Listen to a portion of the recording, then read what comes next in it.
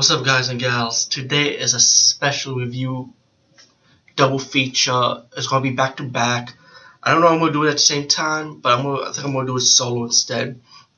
Now, I wrote two of the heavy metal cult classic, but I'm gonna start with two. It's a sequel instead. I'm not gonna save the first one for last. The sequel, why not talk about it first? Because it's pretty much like a different story. You know, it's not like the first one. And I can see why a lot of people hated it, but at the same time, there's a few fan base for it. I personally enjoyed it. I never hated it, as a lot of people do. But I felt like the style of animation for this is really well missed. And what's amazing about Heavy Metal 2000 is the animation, because when the credits rolled up, right, and in this era, we got a lot of anime shit going on. And there's nothing wrong with anime. I love anime personally. Like, there's a lot of movie reviews that it was kind of like shy away from anime, and they will not talk about it too much, you know. But I'm one of those few movie reviews that will talk about anime movies or anime TV series. But with anime community on YouTube, like expanded, like an army base now, it's like so much of them. It's like I'm one of those few movie reviews that like don't want to do it too much, since there's already a competition for it. And I don't mean to say the word competition, but that's what it feels like to me, you know. But let me tell you what I like about the animation on this, because if you look at the credits, no, they're not even one Japanese animator or anime company in this. But they'll get through their ages that are involved with animation. You got like Vietnam animator, Bangkok animator. Which I saw something with Bangkok on. I'm like, are you serious? Bangkok? Vietnam, Manila from Philippine animator doing this. But mainly it's usually European based, like from Germany and Canada animator. So you got a mix. But when it comes to the Asian animation part of it, it's kind of interesting to see that, you know, or Chinese animators doing this. Not one Japanese from the country Japan that does anime. I was like kind of like dumbfounded. I'm like, dang, not one Japanese people. Wait, no anime word on it. But let me just talk about the special features first. Digitally remastered audio, video, widescreen, feature audio, you know, English and so on, subtitles. You got a featurette, Julie Strange Super Goddess featurette, voice talent featurette, isolated music score, animation test, photo gallery, 5 animatic comparisons, vehicle trailer, adaptive menus, and scene selection. And this is how the DVD look. And let me just say, this morning I was watching Heavy Metal 1 and 2000 back to back, so I just got done 11:30 in the morning just now, Sunday.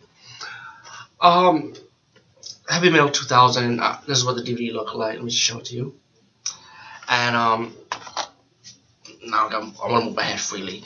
Heavy Metal 2000. I don't know if I can say it's a true sequel to Heavy Metal 1, but it does have like the evil crystal thing. You know, it was the glowing green, but the story for the crystal in this is like mainly a potion. You got these miners, and one of the miners touched the crystal. He went berserk, killed one of his co-workers, and he started hijacking the ship.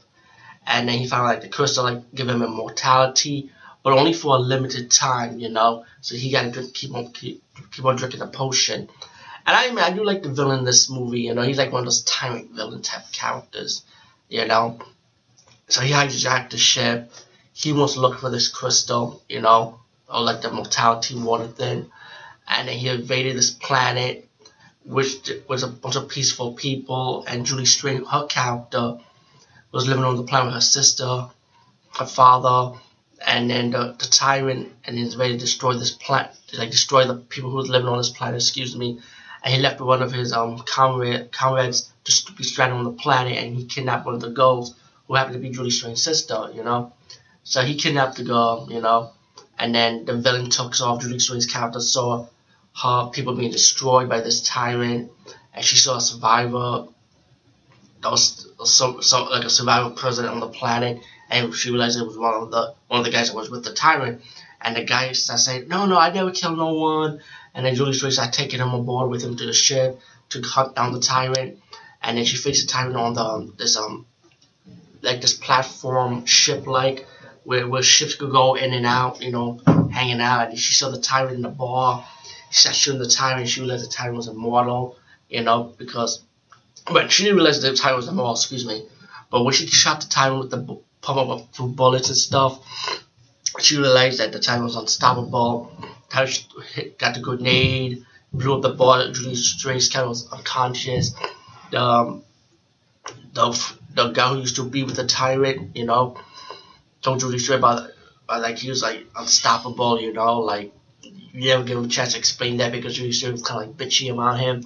So now they went back with the ship, following the Tyrant to the planet where the Tyrant's gonna, where the water is and immortality. And then when the Tyrant landed on the planet, Julie Strange's captor and the guy who was with her landed on the planet at the same time.